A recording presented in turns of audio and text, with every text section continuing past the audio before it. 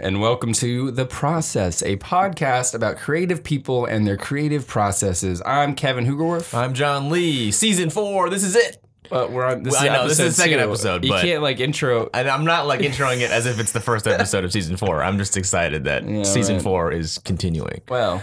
Also, our seasons have no rhyme or reason to them. They do. The first 2 have 10 episodes, right? Or 10 main episodes, right. And then season 3 has 5 main episodes, and there was a writer's strike for season 3. Yeah, season 3 is it's like Friday Night Lights season 2, except it's good, and Friday Night Lights season 2 is bad. But apart from that, they're the same.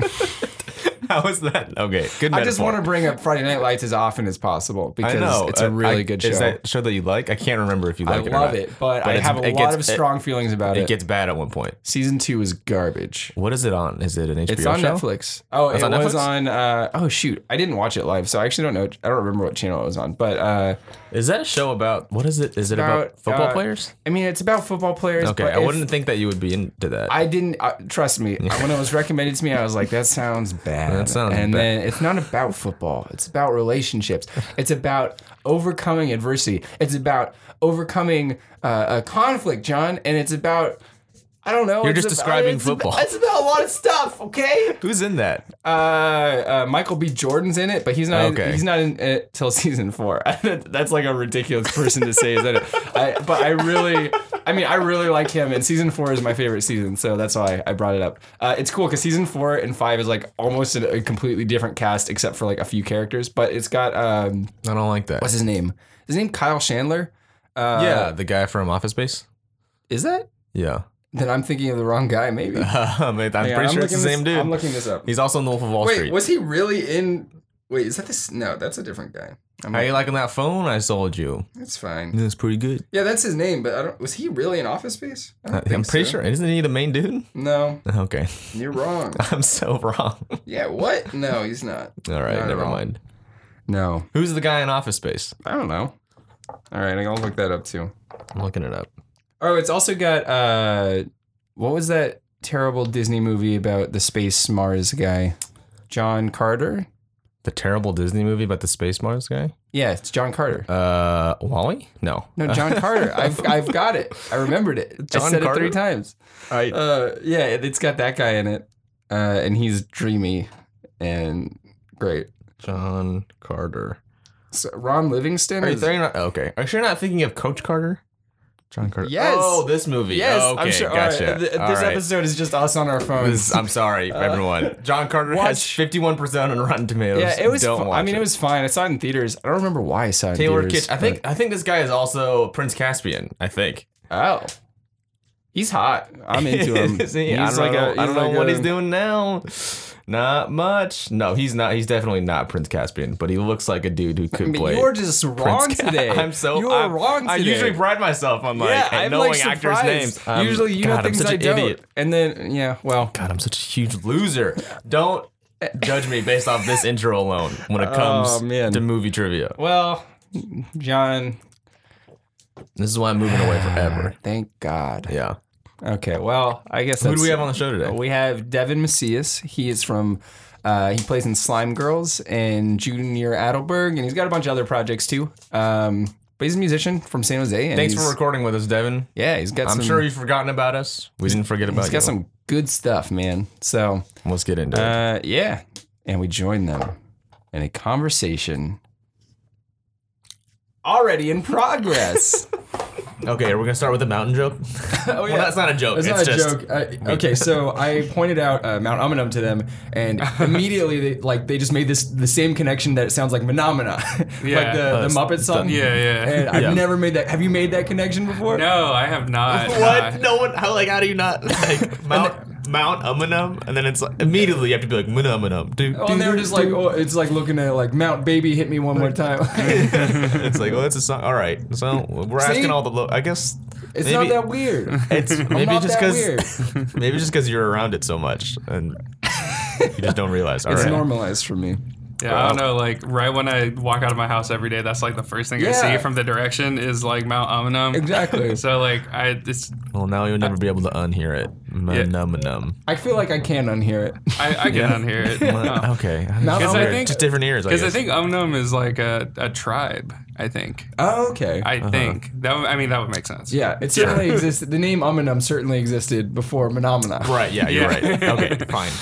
So Devin, I didn't realize you were involved in 3 different projects. We listened to Junior Adelberg, is that what it is? Junior Adelberg. Adelberg on the way over. Listen to that here. on the way over, and then I've been listening a lot to Slime Girls recently. Actually, just like I work in a kitchen, and so I just get to put on music, and I really like instrumental stuff. So I've just been like playing a lot of that. It's how is that transposed? Because it's like on guitars for the live show, right? Or oh man, we just wing it like all the time, like. Pretty much everything in a recording is Pedro.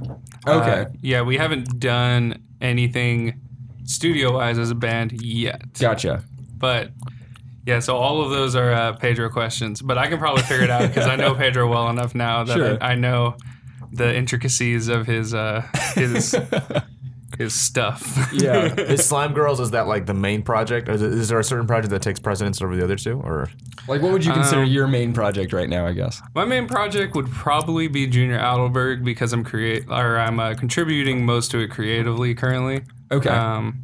But it's weird because that I consider Junior Adelberg my main project because that's my creative stuff. Mm-hmm. But Slime Girls has definitely taken up more space because of all the shows we've been playing and all stuff like that. Cool. Which is cool. And then what role do you play in Junior Adelberg? Adelberg. All right. I write a lot of it. Okay. Or at least for the new record, I did. The first EP we did was about half and half. The new record is a lot of the skeletons for the songs. The skeletons for about like 10 out of the 11 tracks on the new album were things I put together. And fleshing it out has been the group effort. Is that you singing? No, not on the EP. No, Okay. I did sing once. Okay, yeah. That's what we listened to that earlier because that was on Spotify, and so we wanted to make sure we had like a good point of reference. Yeah. No, the first EP was all Shannon, the other vocalist and guitarist. Okay, cool. But you wrote like most of the lyrics. No, for the EP, she wrote actually everything vocal wise. Oh, okay, cool. Yeah. So what's the because you've had like a lot of other projects in the past, right? Yeah, to varying degrees. I've been trying to reconcile like everything I've done recently, actually, because I've seen, you get those weird Facebook chains where it's like, remember all the bands you were ever in or all the projects you were ever in.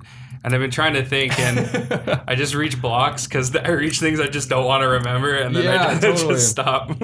Gotcha. What's your like process versus like, do you bring it to people to collaborate with, or how does the collaboration sort of take place for you for the most part? The way this record has worked is I made rough drafts of all of the tracks first, with me playing guitar, me programming drums. Mm-hmm. Sometimes I did one guitar line, sometimes I did both guitar lines. And then brought that, taught the rest of my band the basic gist of the song, just like the idea of the song and what to do with it.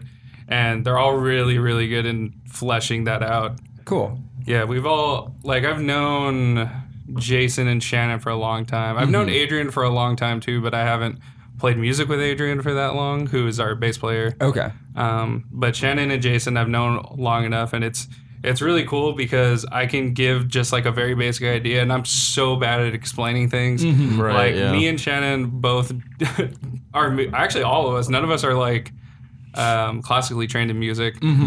So a lot of my ideas are me just trying to articulate this nebulous idea. Totally. And then Jason getting what I'm trying to say and then relaying it to Shannon in a way she can understand it. Gotcha. Right, yeah. So it's like this weird like translate, like we're all like trying to translate for each other in our bad ways of explaining ideas, but it's worked so far. Yeah. I've been blessed in that I've pretty much only worked with people that I would consider good friends. Okay, right, sweet. At the time I started working with them. So I feel like that takes care of more things than people would initially expect. Because it's just like, I think that chemistry is almost more important than speaking the actual language of music. Right. Sometimes. Yeah. So you were friends with him before you started. Yeah. Yeah. Because that can be. We were talking about that last night, like how that because we. Oh yeah. We were kind of talking about how we became friends doing this podcast. Like we knew each other and we like respected each other for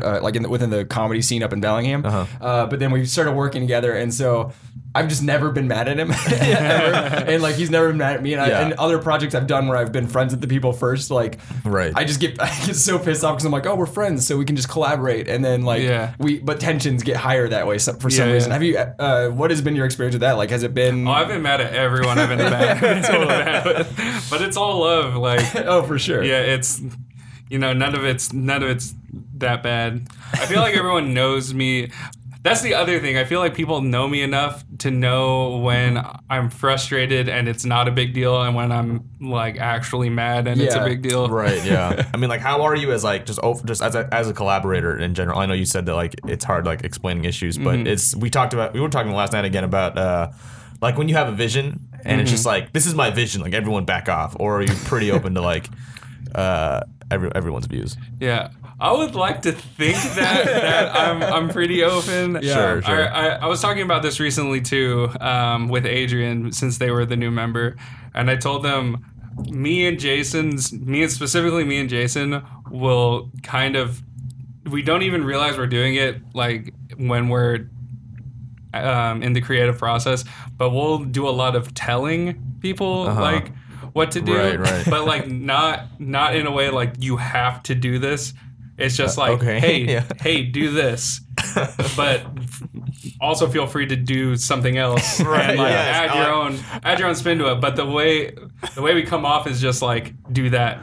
Right. No, I totally get what you mean. You were talking about being a part of like a bunch of different projects, and because I can totally relate to this. Is there like this addiction to starting a project? There was for a while. Right. It's just like that rush of like, oh, this is new, and it's like, oh, what's the name of this gonna be? Yeah. And then it's like, oh, and then you're 20% into the project and you're like, well, it's boring now. And it's like, let's do it again. Yeah. 2013 through about late 2014, I was like that. Yeah. But beginning of 2015, when these three projects started materializing more and more, is when I kind of stopped, and I was like, all right, I need to focus on certain things. I can't just keep starting new things. Yeah. I feel bad turning people down because I feel like I've done it a lot for projects, but I'm just like, yo, like if I keep extending myself to all these projects, none of them are going to be as great as they could potentially be. Exactly. Yeah. So we haven't really talked about it. Talk about Galaxy Swim Team, the label you're involved with. How did that kind of come about? So in like 2014, met a bunch of people online. I actually met one of my good friends now, Noah Hafford, at an anime convention. Oh, cool. In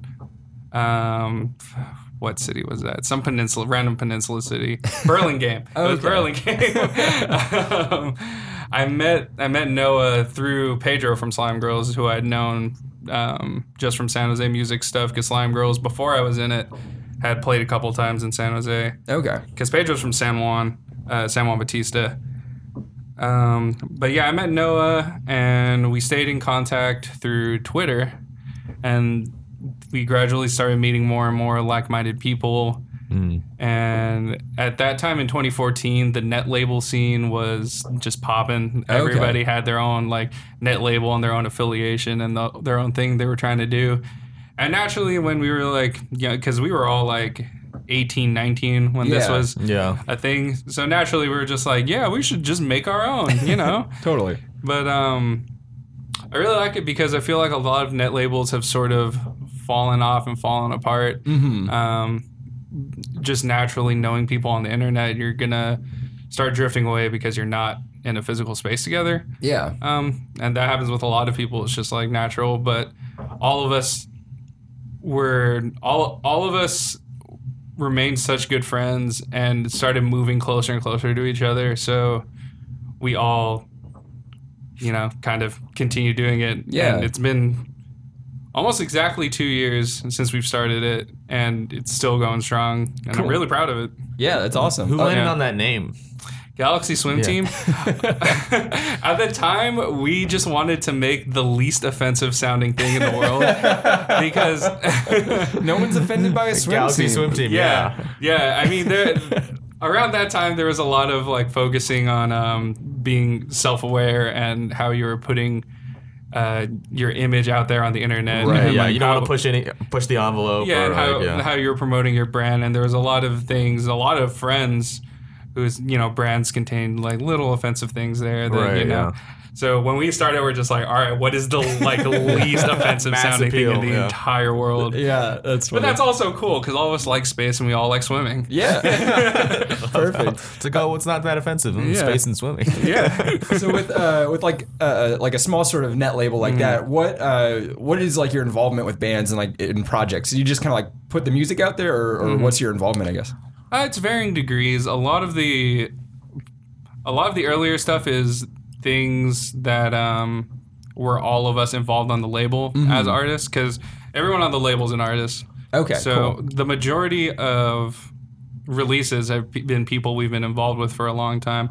The only things that we haven't really been involved with was a band called Pastel Dream from Davis, who were really good, that we ended up playing a show with on tour in September. Okay. And I was like, this band is so good, and then I gave them a business card and we put out their EP. But other than that, it's pretty personal. It's pretty intimate. Okay. We all think of each other as friends first. Cool. Yeah. It's really cool. Yeah. So how long have you been writing music? I've been writing music since 2011. Okay. So not as long as a lot of my peers. Yeah. Sure. And like, how has that overall process changed since 2011 to 2017? Oh man, I just know so much more than I did. I listened to a lot more music than I did. Right. Yeah. Do you know, like, remember like what some of your influences was, or people you tried to emulate by like 2011, 2012? 2011, it was pretty much primarily just like guitar music and just bands that were guitar, drums, bass format. Yeah. Sure, yeah. I remember listening to a lot of Sonic Youth, a lot of Algernon Cadwallader, just like rock and emo bands. Yeah, totally. Just pretty much. Because like my Right, my first real band was an emo band. Is that Bread Club? Yeah. Yeah, that was like the first time. And since then I've like, there's still inklings of Bread Club era in Junior Heidelberg, but I just listen to a lot more things. I take way more influence from things outside of guitar music. Right. Yeah. Your project after that was like kind of electronic, right? Like more. Oh yeah. Yeah, it was a solo electronic thing. Yeah. So what was like your inspiration to kind of shift focus? Because it kind of went from like emo, sort of punky, I guess, into like this electronic stuff. And then how would you describe Junior Heidelberg, I guess, like genre wise? It's kind of the binding of the two, to be honest. It's a lot, especially on the new record. I feel like people are gonna be able to hear the melding between those two polar opposite influences of just like rock music and like electronic music. Yeah. That's cool. At what point in your process do you feel the most stress? I mean, is it when you're just starting out, or is it that last 10%? Yeah, I think it's recording, because we're recording right now, and I'm stressed out. Are you producing the album yourself, or? Yeah, we're doing it ourselves. Cool. Our drummer Jason is a fantastic producer and engineer, and I'm also really good at producing. So yeah, we just decided to go. What makes that recording process so stressful? Scheduling. Oh, totally. Gosh, it sounds like a nightmare. Yeah. Scheduling is just the biggest thing. And it's also like the least fun part of any music project, because you're just like scheduling is such a officey sort of thing. I don't know. Like, right. Yeah. Like, There's nothing creative about it. Yeah. And we all tell each other our availability and all forget within like 4 seconds. Right. Like if you go through our Facebook group of the four of us, there's probably like, okay, when's everybody free? Like that post, there's probably 40,000 of just, okay, when is everybody free? Yeah, we're involved right now in, I guess John's not in it anymore, but we had a Dungeons and Dragons podcast that is like set to come out. And so like there's 5 of us, and like we're half of us are students, half of us work full time, and then like John was in a different city, and it was like we had this Google Doc, and it's like, okay, every week put your schedule in, and like some of us, we would just forget to put our schedule into the Google Doc. It was so bad. Like, well, it would be like, all right, we have these 2 hours available to us. Right. And then I would get depressed and be like, I can't do it. I can't. Well, every time it was like we would get 4 out of 5, and like we're just waiting on that last person. Yeah. And then the last person, like without a doubt, would be like, I can't. Like, I hate scheduling so much. I totally get it. Where do you get like the inspiration for a song, or like what's the kind of starting point of like I have an idea for a song to like I'm now making this song sort of a thing? They're all different. I think there's usually when I'm listening to other songs, there'll be like one aspect of it, like one really, really good idea that will just like chain react into just like a bunch of different ideas for me. Mm-hmm. Like there's this Goliath song that was pretty much exactly that, where there was a section of a Beach Boys song. Like the last section of it was Which song?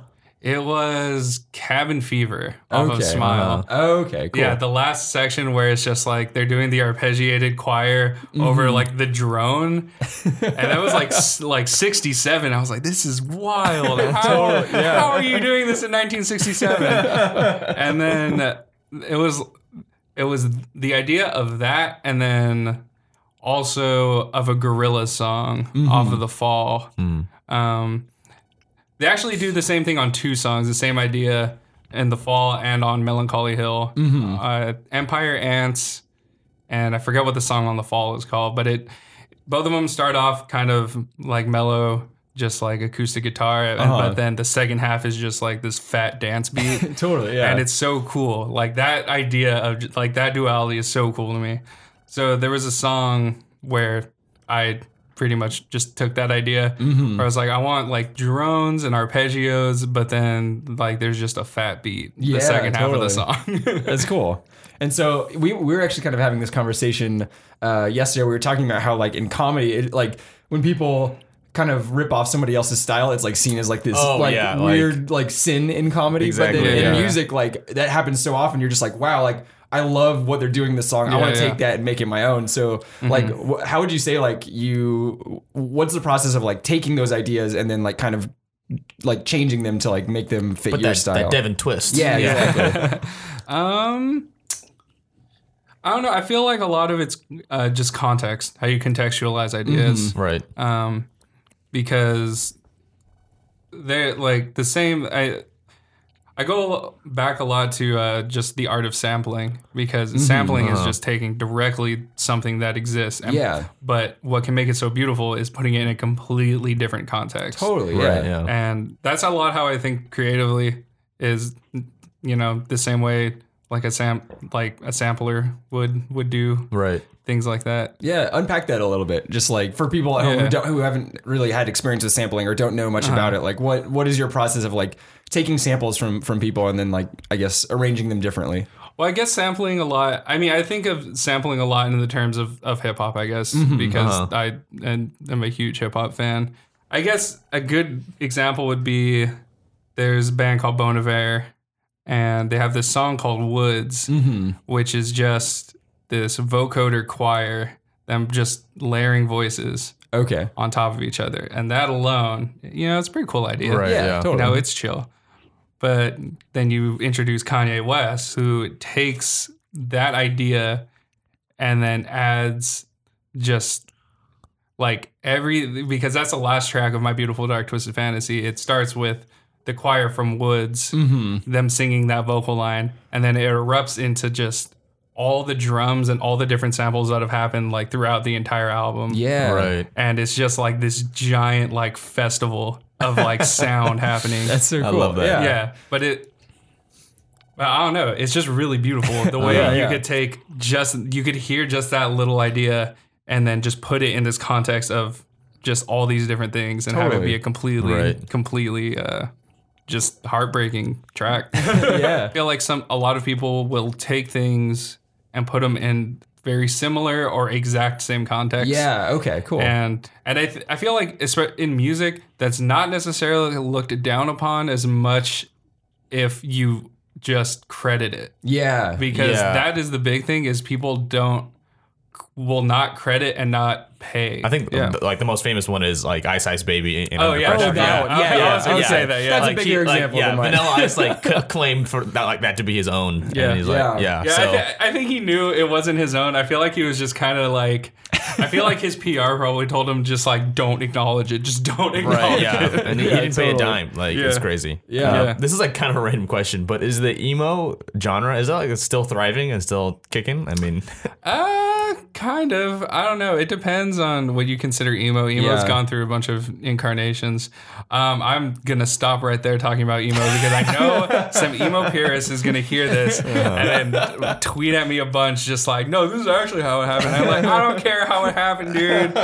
When you're writing a song, and this is kind of a question for you too, Kevin. Yeah. Like this, you're writing this thing. It's like, oh, it's so near and dear to your heart, and like, oh, it just means everything to me. And then you take like one step back, and you're like, oh, this is terrible. Like, I don't know why that related to emo, but like, it's just, I think like I'm thinking of like an emo like moody kid, and he's just like, oh yeah, this is so close to my soul. And then like you look at it and you're like, oh, this relates to nobody, or like, I mean, you guys relate to that in any way? I would say the majority of people create something personal to them. Yeah. But the challenge of creating great music is creating something that is equally important to you and important to other people that can convey your. I feel like it's like the struggle to make good music is articulating exactly how you feel to somebody else. Yeah, and having them understand that. Yeah, yeah. And that's why, some of the most heartbreaking music is, instrumental or it doesn't have lyrics. Like there's an album by this by one of the best hip hop producers ever called Donuts. Rest in peace, Jay Dilla. His birthday was like 2 days ago. Yeah.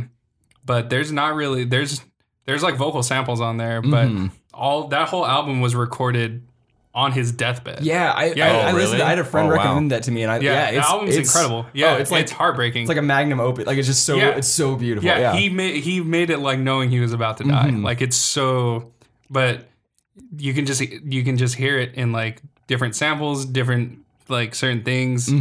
You're just like, this is his goodbye to like everything, and it's heartbreaking. It's awesome, and it conveys it so perfectly. Right. How do you think like music as a medium for expressing that sort like those sorts of feelings, like how does that differ from other artistic mediums? Like what is the benefit to expressing yourself through music, do you think? I don't think it's necessarily a benefit. It's just how you feel certain things. I feel like certain people are like almost destined to express stuff in certain ways. Yeah. Okay. Right. Yeah. I feel like I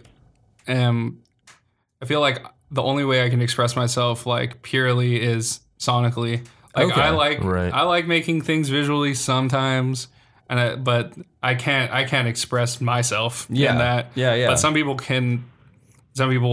express themselves perfectly visually. Right. Yeah, so I think it's almost predestined.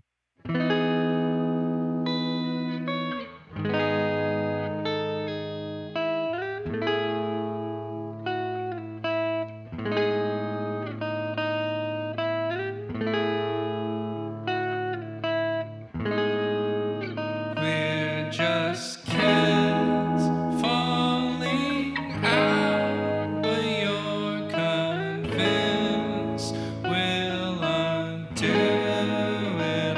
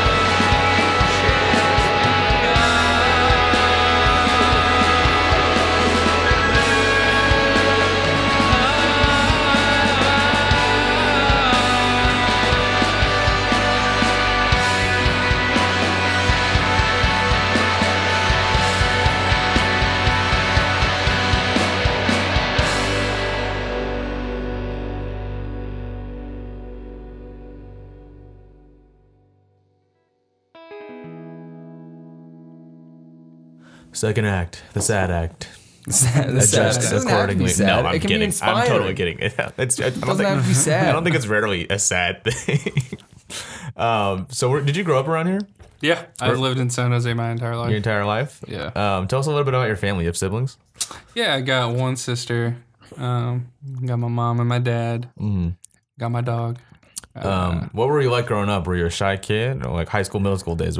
Tell us about the Devin middle schooler. You know, I was awful as a middle schooler. I was so awful as a middle schooler. It's hard to. I've actually done a lot of reflecting on how on my perception of my younger self. I mean, were you like a problem child or? No, I had like pretty good grades throughout. Right. I didn't really get into trouble that much that I remember. But yeah, I don't know. My parents also put me under a lot of pressure in terms of like grades and stuff. Okay. So my perception of like how I was doing, like I was in constant panic mode as a kid. Just like I'm like, I'm not gonna get good grades. Like I'm gonna get a B, and my parents are gonna be so mad at me. Like, blah, right, blah, yeah. Yeah, so I had a really.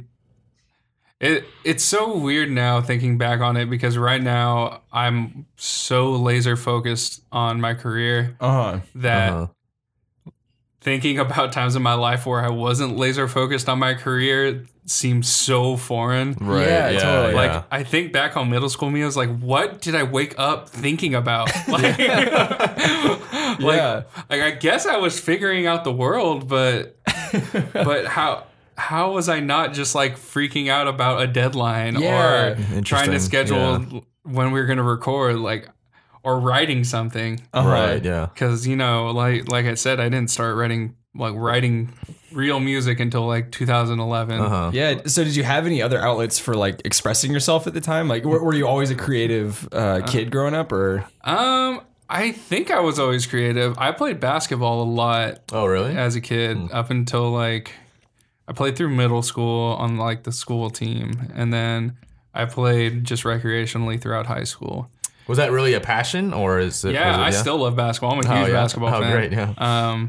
I don't play as much the past 2 years because, like I said, I'm just like laser focused on my career. Yeah. But I honestly wish I could play basketball. I feel like that was the primary outlet. Okay. Yeah, throughout middle school. Or probably early middle school, throughout elementary school, I was like, I'm going to make the NBA. Right. Yeah. That's great. What was the point where you're like, I'm not going to make the NBA? High school. It was, I mean, because high school, I'm gay. And like realizing I was gay, I was like, I can't play sports. Like, it's going to be so fun. Really? Yeah. Oh, man. Yeah. But nowadays, I'm just like, I can make the NBA right now. Right. Yeah. Like, I'm better than, I can name like 5 players I'm better than. I could help out so many teams right now. NBA agents, I know you're listening. Hit me up. I never thought about that, like coming out as gay, and then also like if you had like sports streams, like that affects that as well. Yeah, it totally does. I feel like if I could go back in time, I would just be like, yo, dude, just don't care. Like, right. Yeah. But I mean, it's hard. It's hard because, that's your world when you're younger. Like you don't have a perception of the outside world, really. Mm-hmm. Yeah. Well, talk about that a little bit if you want to, about like coming out and what that process was like. It just kind of happened. I throughout the last 2 years of high school, pretty much. Yeah, the last 2 years of high school is when I started going to shows. Okay. And, started hanging out with more people that were like me. Mm-hmm. And the last year of high school, hanging out with people that are still, I consider, good friends. Yeah. So it was just kind of gradual. Gotcha. Just doing that. Cool. And then, after high school, later on, realizing that... queerness and other things aren't mutually exclusive. Mm-hmm. Right. Like, especially because when you're younger, there's such an air about certain queerness that if you are not immediately identify with, there's so much dissonance. Mm-hmm. Okay. Yeah. So there was a lot of that with me where I was just like, oh, I'm not like all the gay people I see in like media or whatever. Yeah. So, like you don't identify with like the culture around it. Yeah. Yeah, and Yeah, I think a lot of it is realizing things weren't mutually exclusive. Like you can just do whatever the hell you want. Yeah, Like, totally. How old were you when you came out? I don't think I ever like came out. Okay, It was just kind of like, just It was gradual, right? Yeah, it was gradual. Yeah. We live in the Bay Area. Sure, you know, yeah. it's like it's Uh-huh. people just do shit and people don't even question anything anymore. Like anything regarding like sexual identity or gender identity doesn't surprise me. Or that's probably just me too. It's like, yeah, like, you know, you're non-binary, cool. That's totally cool. Sure. Yeah. I understand it's not like that for the majority of the country. Right. Yeah. You kind of mentioned that you found like this community towards like the end of high school of just like people that were more Yeah. like-minded. What was that like? Like just being able to like create these micro communities in kind of a big city like San Jose. Well, I was always into music, so I just started going to more shows, with certain people I knew that knew people that were in bands that were throwing shows, and then just going to shows and meeting other people that, you know, were queer. Yeah. And then sticking together with those people. You said that your parents put a lot of pressure on you for grade-wise and things like that. Did they ever like want anything else for you? Like career-wise, like Devin, you got to be a lawyer or whatever it is. Like, no, they were. Dude, my parents are so weird. I hope they listen to this. They're so weird. They pressured me to get so many good grades, and then towards the end of high school, they're just like, "Yeah, Devin's not gonna go to college. Like, that's not what he's gonna do." Yeah. And I didn't go to college. Yeah, I wish I had dropped out. I could have done so much if I had just like taken or not dropped out, gotten my GED. Yeah. I could have.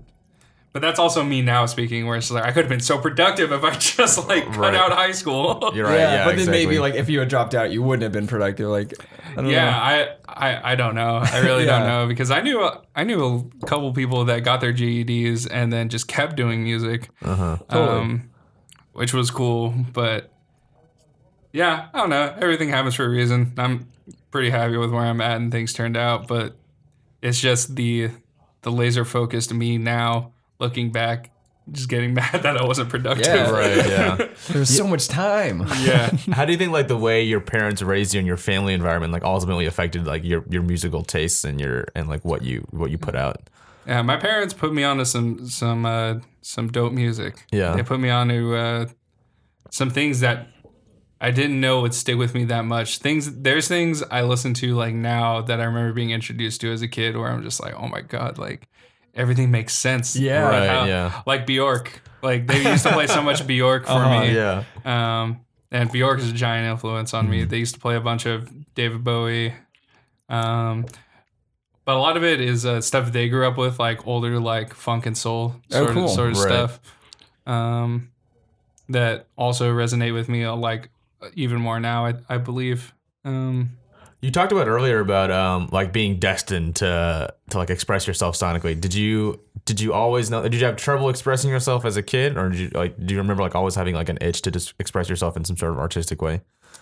I honestly never thought I was gonna be good at music when growing up. Oh yeah, like I said, it was 2010, 2011 when I first started. Yeah. It was honestly when I started getting into the music scene, that I started like looking at music as a serious creative outlet for me personally, because I had a guitar in like 5th grade and never touched it. I picked it up again in 8th grade and I like learned some chords and just whatever. Yeah. And then in 2010-ish, I started a ukulele band with a friend of mine. And like everyone had ukuleles? Yeah, we all had ukuleles. That's great. And I got kind of decent at that, and then I started like that was kind of at the same time I started taking guitar a little more seriously. And then I owe a lot of music-wise, I owe a lot to the San Jose music scene and just the level of musicianship I was exposed to. That I appreciate even now more after meeting people that didn't have that.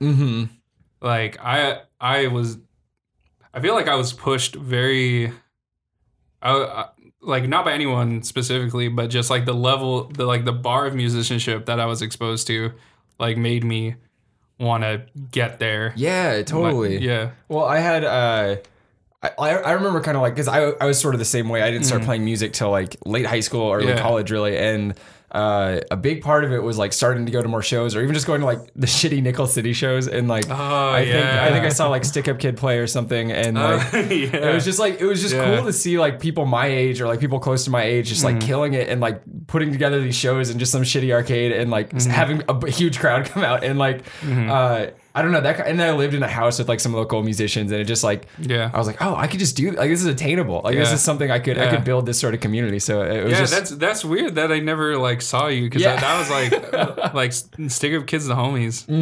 I love those dudes. I love John. I hope John's listening. Shout out to John. I love John. I see John like every day because he works at Tap Tempo, and I go because I have to buy stuff, and I'm like, hey, what's up, John? Is the San Jose music scene like any other creative scene? Like I'm thinking of like the comedy scene up north, but there's like this inner circle, and then there's like another outer circle, and then the outer circle is always wanting to be a part of the inner circle.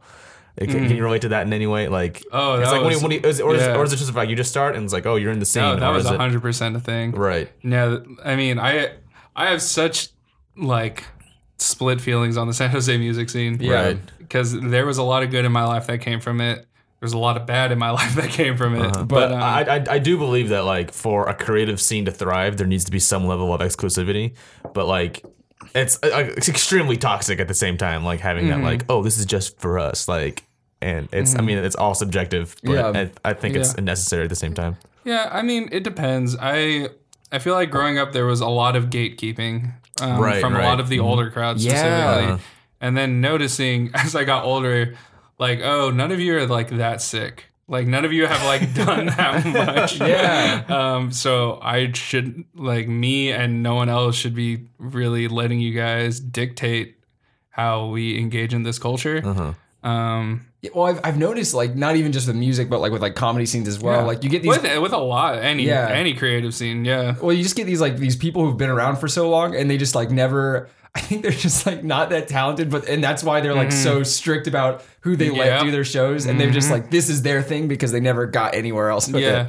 That's how I feel about a lot. I mean, that's that's what gatekeeping is. It's people that just feel. People that just like they feel entitled. They feel entitled even though they haven't done much. They did the like bare minimum. Right. I know they think everyone has to earn their stripes forever. Yeah. And you know, I feel like there's a healthy amount of that idea of gatekeeping. I wouldn't call it gatekeeping because I feel like gatekeeping is a negative term.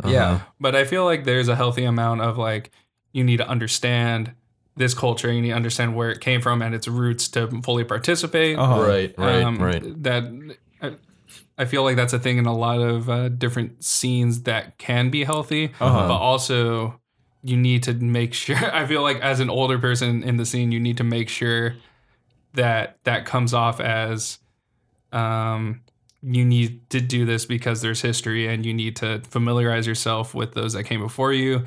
And as opposed to just like, I'm bitter and old, I'm mad at the young people because they are better than me already. I was listening to this one comic, and he was talking about like, when you're a creative person and you're like in this pool of like other creative people, the mistake is to think that you're in a line and you're all in line, and the guy in front of you is like, that guy gets recognition, so now it's my turn to get recognition. But it's not true. You're actually in a crowd, and like when people, it's just it's random when people get recognition when they don't. So people think it's unfair all the time. It's like, oh, he got recognition before I did. Then that's where that like gatekeeping comes in, because you think just because you put the years in doesn't mean you're not like, you entitled deserve it. to like some sort of recognition. Yeah, definitely. And I don't know. I can see myself turning like 35 and like the new wave of people come in. I'm like, these guys suck. Like I see myself becoming, which is like, I hope that doesn't happen. Yeah. It's just like being. I think you just gotta like be aware and be like, you were in their shoes. Like exactly. I've been up in Bellingham. Like I want to get this thing going where there's just a place like new bands can go to, because there is this sort of sense of like, it's really hard to get your foot in the door, or it's really like. I don't know, like I it's like, just, where do you start? Well, yeah, like in here it was like you have to do a shitty Nickel City show, and it's like, I don't know. I think for setting up shows, I would give anybody the opening slot, or I would just like give anybody an opportunity to like have that starting spot, I guess, and prove themselves. I think it's important to just put people on. I mean, especially if it's like people of a marginalized demographic. Yeah. And like Pastel Dream, like we were talking about earlier, like I didn't know anything about that band. They were new, but they were dope. Yeah, when I saw them, so I put them on. Yeah. Should we get? Yeah. Do it. So this is like the question, I guess. So do you? I really want to change how we ask. Sure. I won't change it this time. Right now. We want to rework how we ask this question. You have to remember to tell me that. So do you deal with anxiety and or depression? And if so, how has that affected you creatively? I've dealt with those things in various levels at various times of my life. I honestly don't know. I just roll with the punches. Yeah. Like I've been searching for a distinctive pattern that works for me creatively. That in terms of like jobs and stuff, like because I didn't have a job. I didn't have like a job I had to go in for from like June to now, actually. Yeah, I still don't have a job I have to go in for. Like I've just been doing music and other things. And I've been trying to find like a schedule that is most conducive to my creativity, and I still don't know, and I still just roll with the punches. Yeah, because things like that get in the way, like just getting a wave of just like depression is like, oh, I can't do anything. Yeah. Totally. Yeah. I mean, it was the entire month of November after the election. I was like, I can't do anything. Yeah. Totally. The shutdown. Yeah. Yeah. There were so many things I had to have done. I'm so mad about the month of November. Because we were coming off so hot, like especially Slime Girls, we were coming off so hot after those Cara Cara Bonito shows. Like we just played like 4 of the biggest shows we had ever played with a band that we all loved, which is rare because we don't agree on music at all in Slime Girls. But we all loved Cara Cara Bonito, and we were all so excited to play with them. Yeah. And after that, we're just like, all right, 2017 is gonna be great. Like, blah, blah, blah. This great momentum. Yeah, that was great momentum. And then the election happened. Yeah. Right. Well, and then I feel like, at least for me, like December was kind of like, okay, I'm getting back. I'm all right. I'm doing okay. And then January, like when it just got bad again. Like it was just horrible. And like the last, I don't know, it was. This podcast came to like a screeching halt. Yeah, everything did, dude. Nothing felt right to do. But yeah, there's things I'm doing like now that I was in September. I was like, I'll have it done by the end of November. Yeah. Oh, totally. Yeah, it was ridiculous. It was funny. Me and Pedro were actually talking about that when we were driving down to LA last month. We were trying to recount just everything we had done, and we're like, November? What happened during November? And we paused for like a minute. Yeah. And he was just like, oh, the election. And I was like, oh, yeah, that's why we don't. That's why nothing happened. Yeah. I feel like that was also just a time where it was okay to take a break from what your personal goals were to reflect on things that were affecting the majority of the country. Sure, yeah. And just taking time to like reach out to people and but that just happened to be probably the most cataclysmic political event in my entire life. Right.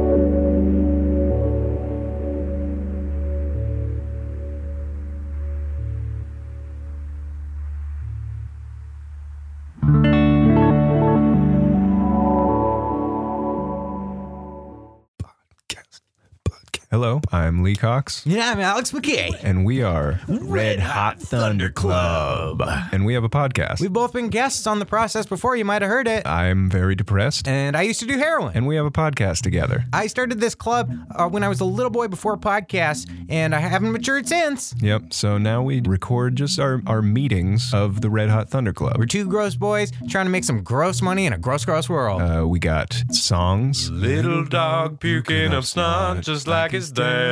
Me.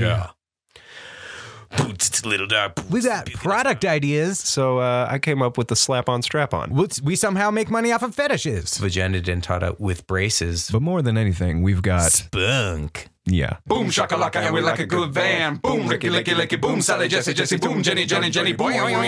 So find Red Hot Thunder Club on iTunes or wherever you get your podcasts. Just step out of your comfort zone and into the comfort zone. Gross. It is a thing. Like, okay. So Wait, what's Undertale for John? Undertale is this just indie video game, and it's like, I don't know, how would you describe it? it's very Is it Tale Tale? Yes. Yeah. Okay. Yeah, I feel like it is a game pretty much directly by and for people that grew up people that grew up having a huge emotional impact from games like Final Fantasy and games like Earthbound. Yeah. I've never played Earthbound, but everyone's like, "Oh, dude, it's like Earthbound." But yeah. But I never played Earthbound. But Final Fantasy was my thing that had a huge emotional impact on me, which is probably the reason why Undertale resonated with me so much. Yeah. Yeah, it's just like it kind of it's almost like meta as far as like you play these games like Final Fantasy or like these RPGs where like you're just slaughtering endless amounts of creatures, and then this kind of like discusses the morality of that, and it's just like this really emotional game, and like the gameplay it's very itself, layered. It's so dense for what it is. It is extremely dense. Yeah, and it's like one of those games that you play and you feel like you're walking around inside someone's head because it's just such a personal game, and like I don't know, I just highly recommend it, and the soundtrack is incredible. Yeah, it's shout out to beautiful. Toby Fox, man. Yeah. That dude works hard. Totally. And so Undertale 2. Undertale 2. What were some of like your favorite games? Are you a gamer now? Kind of, sorta. Nah, I don't have time to play. I wish I did. I really do, because I have so many friends in like game dev scenes and like things, or the people that are like game devs, and like Pedro primarily, works with, he has that project Amori coming out with Omocat that he's doing the music for. So I feel like I'm like peripherally like a part of that scene. Like I know a lot of people that work in the video games industry, but I don't have time. Or just like, I really wish I growing did. up, were you like a Mario Kart kid or? Oh no, I played Final Fantasy a lot. Okay. I played Final Fantasy. I played Tekken. Super I actually Smash Bros? played Crash Team Racing. I'm more of a Crash Team Racing guy than a Mario Kart that is guy. one of my favorite games of all Dude, time. it's so good. It holds up because like Mario Kart 64 sucks. Like it's Dude, so bad. yeah. Screw Mario Kart 64. We were talking about this the other day. It's Mario Kart 64 is bad. I don't care I what haven't anyone met says. anybody with the same opinion. Yeah. It is like I want to make a video about that era of kart racers because Yeah. Crash Team Racing is It's like the best. this golden standard for me. Dude, I'm so mad because like in our practice space now, there's a PlayStation and an N64 there, and me and Adrian were there the other day because I had to like get something, and we're just like, oh, we don't have to do anything, so let's just play some video games for a minute. And I played Crash Team Racing with them, and they were just like, yeah, this game sucks. We play Mario Kart 64. And then I play Mario Kart 64. I'm like, dude, this game is so bad. It's trash. Like It's so bad. It handles like garbage, and then like Crash Team Racing, just like the controls are so It's tight, so and good. like It's perfect. there's these little micro strategies of like getting 10 Yeah. Wumpa fruit so you can get the best like weapon. It's just there's so many things. Yeah, A lot of people say so that good. Super Smash Bros. 64 is the best Super Smash Bros. 2. That's also wrong. That's I don't also know. wrong. I think Like, people let nostalgia cloud their jjudgment. Yeah, it's just like Although someone would tell me that about Crash Team Racing. Yeah, I Crash guess. Team Great Racing is objectively perfect. Good. I totally agree. anytime like this the thing about Super Smash Bros. But like when you tell people who your favorite character is, there's always like a negative reaction. Like no matter who it is, like oh it's Kirby, and people are like oh you're a douche. Like like no matter what, it's always wrong. Like who's your favorite character and who's your character in Super Smash Bros. Dr. Mario. Really? And See, then- like there's always the wrong answer. I don't know. Dr. Mario and Melee. And the original one, I don't care. I don't know. See, my favorite is it's Falco. Ugh. Yeah, see, people My always just favorite is Cloud. Cloud is my favorite. like, Cloud. Oh, Like I haven't even played as Cloud in the new one. Oh, is that Dude, is that a new character? Yeah, well, for it's Final Fantasy 7. Yeah. Oh, okay. I forgot he was in the game. You said Cloud. I was like, what? I was like, you mean, This isn't Kingdom Hearts. Yeah. I was like, you mean Kirby? I'm like, Yeah. Kirby's like kind of a cloudy character. Yeah. I didn't know who you were Yeah. talking about. I don't really play Smash that much, but I everyone has it, so I played it a couple of Yeah, times, yeah. and the new one, I'm just like, hell yeah, Cloud. And everyone's just like, ugh, it could have been so many other characters. I'm like, nah, dude, it's Cloud. That's so funny. And then me and Devin, we first met at like the Pokemon Mall tour in, was it 2009? Yeah, it was Pokemon 2009 Day. or 2010, whenever Black and White came out. Yeah, they did this mall tour, and for some reason they picked Oak Ridge. I don't even understand why. Dude, I don't know. I was so glad though that was right down the street from my house. Yeah. I was so happy. It was like, that's still to this day one of the best days of my life. Dude, same. I spent 12 hours in the mall. Yeah, and it was God. Is that where like you got like a bunch of your Pokemon swag? I have like so much Pokemon swag that like you can't even. That's not even a small percentage, but Like the Fanfi doll, is that where you got that? No, okay. I have the best item of Pokemon merch, and it is a sign that says Pokemon Black and White, no food or drink. Because at the very end, we went to where the demo was, That's and then so we good. like No looked food or around, drink. and then we took the sign from in the thing. that's so cool. Yeah. Have you so played great. Sun and Moon yet?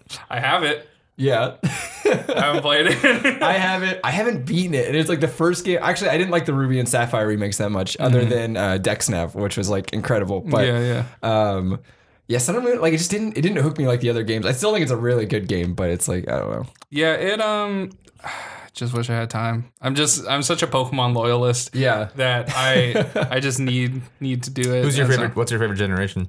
My favorite generation. Might have to stick with 2 because that's the Me too, first. yeah. That's the first generation I played. Yeah. Oh, is it? Okay, yeah. It was Two's the my first. favorite, That was yeah. the first generation I owned. I had always like had to borrow people's cartridges for Gen 1, Yeah. and then like Gen 2, I like finally just got to sit down and Yeah. spend like hundreds Gen of 2 hours. Gen 2 is so good. I had an uncle that worked at an airport Lost and Found.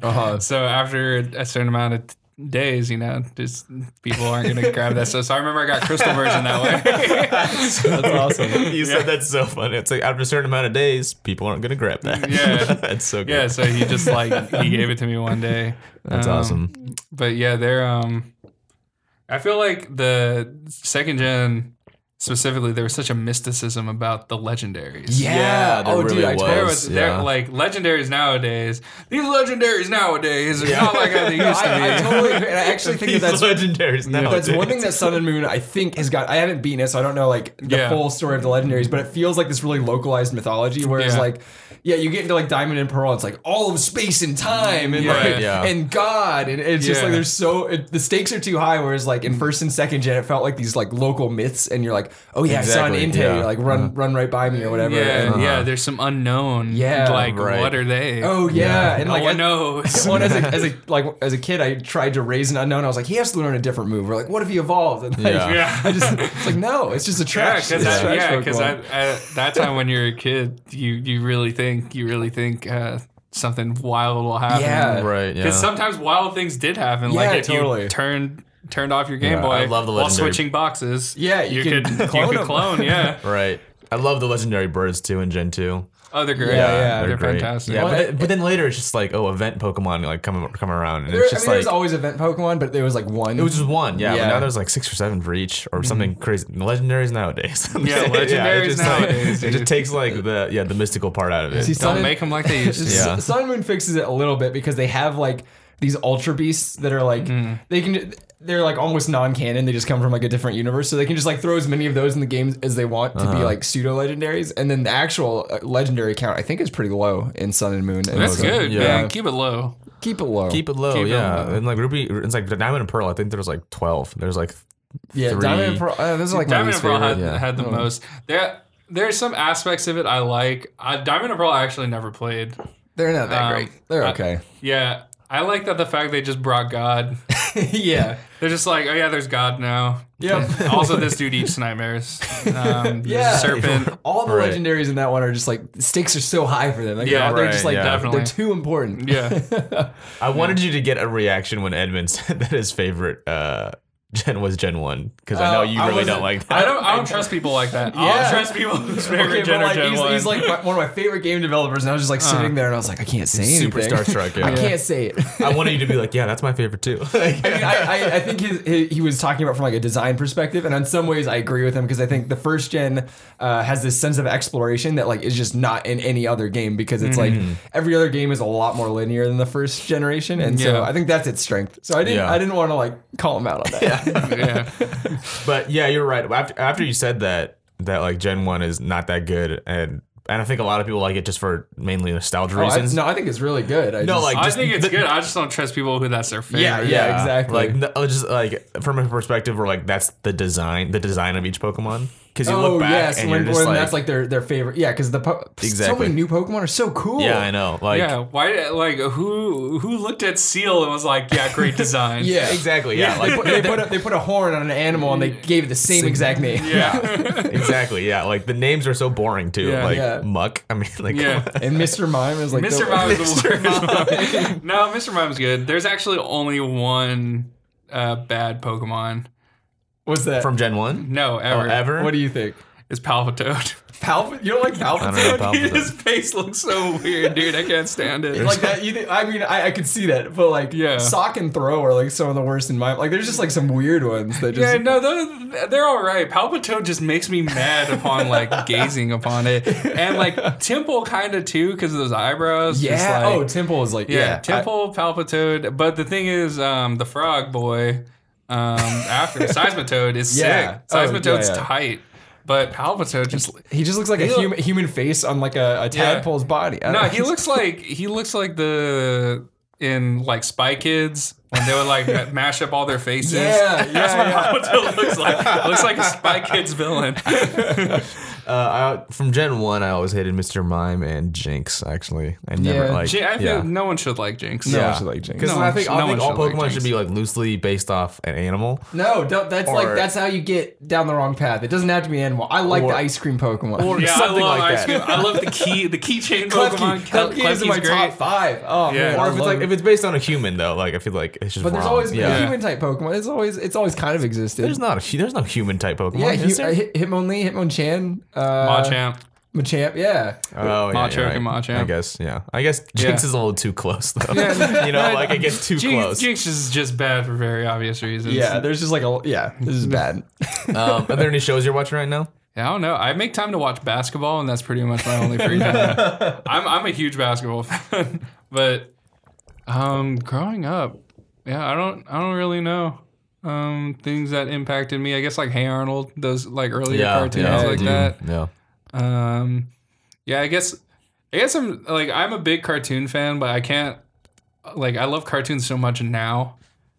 I think cartoons are better now. I totally agree. I mean, you get does Hey Arnold hold up? Yeah, I think so. Arnold definitely holds up. I've been watching it.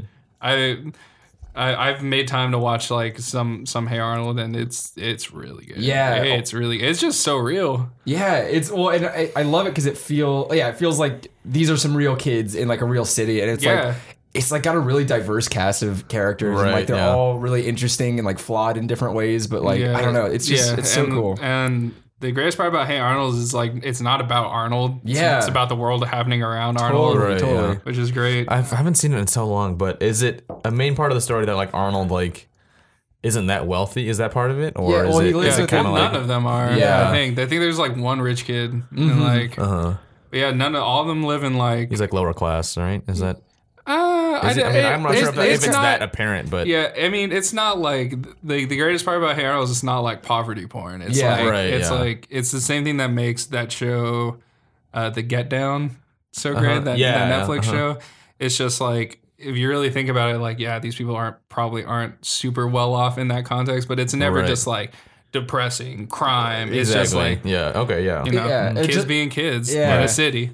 And playing in the vacated lot. Yeah, exactly. Well, and like Arnold lives with like his grandparents, and he's an orphan, and like it never says what happens to his parents. They do. They disappeared. Oh, they disappeared, and then they're actually doing a movie. They're doing something new with it. But like the very end of the series, spoiler alert, if you haven't watched Hey Arnold, the whole way through. Yeah, like the last part of the series was like an episode about his parents that disappeared traveling. But he finds like false back to the book, like pages stuck together that gives the coordinates where they were supposed to go. Right. And that was like the very end of the series. And now the original creator is actually writing a movie now that's like going to explore that kind of cliffhanger that they ended the series on. Cool. I'm really interested to see because I really hope it's like one of those things where he just like doesn't find them. Yeah. I just hope it's real. Like, if it's just like, they found him, everything's happy now. We're just hiding out. Like, they were just chilling, dude. Making off-screen characters, on-screen characters is always kind of a disappointment. Yeah, I hope he has this really emotional journey, and he just he finds their graves or something like that. Like maybe they had a burial, and they actually were. I just hope it's just like the initial Hey Arnold was just real as hell. Yeah, totally. Yeah, they don't really hold punches in that show. They don't, dude. There's like the Vietnam War in there. And things. Oh, really? Yeah. Oh, wow. Yeah, it's a good show. It's like a well-written show by my adult brain standards, I think. Yeah, dude. Like they straight up like the whole like Mr. Quinn backstory. Like dude. That episode is like it's rough. that episode is great. Yeah. But it's like how many other cartoons like introduced the concept of refugee children? Yeah. Like none. None. Zero Totally. is the answer. I mean, the answer is probably like there's probably some. Yeah, Somebody's probably gonna tweet me like, actually, this show. But none come to mind. I don't watch shows, dude. I'm sorry. Shouts out to Hey Arnold. Yeah. But you said that cartoons are like better now. Like what cartoons are out there? Adventure Time, Steven Universe, Gumball. I've never watched Gumball actually. That show is so wild. That show is like it captures a lot of this spirit of first watching like SpongeBob episodes. It's just so absurd, and it just keeps raising the bar. That show is great. I haven't watched it in a minute because I haven't watched cartoons in like a couple months, but yeah, you're a big Avatar fan, right? Yeah, I'm a huge Avatar fan. I love the midst of two gigantic Avatar fans. Dude, I love Avatar so much, and it's funny because 2 years ago when the Warriors won the championship, I drew a bunch of like parallels to Avatar: The Last Airbender because it's honestly so eerily similar, but now it's even more similar. Like if you look at the Warriors and the Cavaliers being the Fire Nation, and the Warriors being Aang's crew, Team Avatar. Yeah, especially since we got Kevin Durant. It's like Zuko. Zuko was on the other team, but then Kevin Durant is a lot like Prince Zuko. Man, I gotta quote me on that. I gotta get into basketball now. Like, dude, it's literally exactly like Avatar. Like Steph Curry's Aang. Steph Curry's Aang. This is so good. Klay Thompson's Sokka. Draymond Green is Toph. Draymond Green is 100% Toph. Zaza Pachulia's Appa. It's so good. I love it so much. And Kevin Durant is Zuko. Who's Momo? Momo, that's Andre Iguodala. Wait, no, Andre Iguodala is Iroh actually, because he's just like this wise old dude. That's my favorite character. Who's your favorite character? Oh, dude, probably Iroh. Iroh, yeah. Iroh's He's just like, the best, dude. That the Tales of Bossing Say episode. Yeah. Oh my gosh. I like cry every thinking time about that episode. Yeah. It's like fuck. It's so ridiculous. He's simultaneously like the most badass character. I don't know if I feel like Toph is a little more badass. Yeah. Although when he's like in the prison cell and he's like secretly the prison scene. Ooh, God, that's cool. That was great. Yeah. And then like, hey, you should not come to work tomorrow. You know when he tells the guard oh, that? Yeah. You've been so kind. Yeah, that's Don't come to work tomorrow. Yeah. That's so, and you're just like, what's gonna happen? Yeah. Oh man. He's also one of the funniest characters too. Yeah. Like, he's great. God, he's he's just so complex because like he knows that these conflicts are bigger than himself, and so he kind of sticks true to his own moral compass, but like I don't know, he's just like this wise observer, and he knows when to intervene and he knows when to let things just happen. It's like so cool. When Zuko's like, yeah, I know. Like Azula's family, so and he's like, nah, dude, like knock her out. Right. Yeah. She's way far gone. Oh, that's right. When he's like, no, it's like Azula's my sister, right? So I should love her. He's like, nope, she's crazy. Don't even mess with that. Yeah, I don't know if I would want them to make another Avatar story. I would watch it in a heartbeat. I would watch it, but like watch it. I want them to do like Iroh's story. Yeah, I think Korra did a really good job of taking on that universe in the life of its own. I totally agree. I mean, the creative team is 2 for 2 in good series. Right. So, Yeah. I mean, I'll probably watch another one because I think they do actually an incredibly good job of making an entirely new story that has like really good characters, really flesh out story, really fleshed out themes, and knowing exactly when to touch on the past. Yeah. Right, Yeah, except for like I think it was the second season of Korra was really bad. Yeah, second season's bad. But the rest were really the rest of the seasons were really good. I don't think it's as good as Airbender. I just think it's different. I don't think it is either. Yeah. I think it's the same way I like Better Call Saul to Breaking Bad, where I think I might have said this on the show before, where I think it takes the history of the original show and it does a lot of good world building where it's like, we all know this, and so like where do we go now? And I think they did a really good job. I need to pick up Better Call Saul back because I watched the first season and I really liked it. Yeah, season 2 is really good. Yeah, too. season 2 is amazing. I recommend it. Yeah. I have to ask, who's your favorite character in Korra? In Korra? Yeah. Bolin. Oh, but really? Bolin Yeah. because I have a crush on Bolin. That's really Tenzin is definitely my favorite character, and then maybe Tenzin's really good with Milo as like a close second. Yeah, Milo's really good. Yeah, they're all good. Yeah, but I think the thing that I like more about Last Airbender is all the auxiliary characters were so good. Right, yeah. They were so good. And distinct. They're all really distinct. And that's what I love about shows like that, and what I love about like, JRPGs and things like that is you have so many auxiliary characters. It really creates this like community sort of feel. Right. Where it's just like, oh, there's that dude. I love that dude. Yeah, totally. Yeah, and I feel like that's one thing Korra kind of lacked that I wish was there. There wasn't really as many outside characters where I'm just like, cabbage dude. Exactly. Yeah, exactly. Or like the story of Jet. And I was gonna bring up Jet. Jet was a great story. Yeah. Cool. I think we can get into the takeaway now. I think that's pretty good. So the takeaway is just if someone were to skip the entire episode and just go to like this one section, what do you want them to be left with? Oh man, do things. Just do you, dude. Just don't listen to other people. Or listen to some people. Listen to the people you care about. Yeah. If no one's cared about you, don't listen to them. Don't take advice from people you don't like or haven't been successful. That's it. Cool. Love it. Yeah, no, It's that's great. great. Yeah. I love it. Cool. Let's get into plugs. Yeah. What do you have to plug? Oh, me on Twitter. My Twitter handle is Goliath_Valco, I think.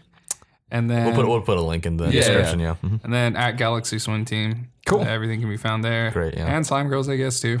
Yeah. When's the new record for Junior Adelberg coming out? March. I'm gonna say March. March. This actually might. This is probably releasing in like a month and a half. So if it's out, we'll definitely have a link in the description. Okay, cool. Yeah, we're trying to have it out before South by. Make sure you tweet at Devin about other. Wait, before we go, I wanted to ask just about the Hannibal Buress thing. Oh yeah. What Hannibal Buress thing? So Slime Girls played with Hannibal Buress last year at South by. Oh really? Yeah, because he does this thing. He did it the year before where he just tweeted out. I want to play keys tonight. If you have a band, I'll play with you. Blah, blah, blah. And our drummer Jackson was just like, yeah, we'll do it. And he was like, all right, I'm booked. And then the entire day didn't say anything, and then came through at night and played. Did he just like jump on and like play whatever he wanted, or was there some? He showed. He showed up, and the funny part, I gotta set this record straight, that Pedro had no idea who Hannibal Buress was. But me, Rob, and Jackson were all huge like Hannibal fans because we'd watch Eric Andre and other things. Yeah, I love Eric Andre. Yeah, but Pedro had no idea who he was, so he sent him notes of each song, like how to play them. And then me and Jackson were just like, dude, do you not get the joke? Like, he doesn't know how to play. Like, that's so funny. That's the thing. That's so cool that he actually. Yeah, there's video of it. Yeah. I'll link that too if I can find it. Yeah, it's fun. The fallout from that was really, really fun. Everyone's different takes of it. Right. People coming out of the woodwork to give their 2 cents on or I mean just afterwards. Oh, like, I see. People coming out of nowhere to give their 2 cents on things. It was just really weird. It still follows, man. Yeah. Like it still follows. Like obviously that was a year ago. I'm talking about it right now. It's cool though because I love Hannibal Buress. Yeah, Hannibal's great. I'm always down to talk about Hannibal Buress. Yeah.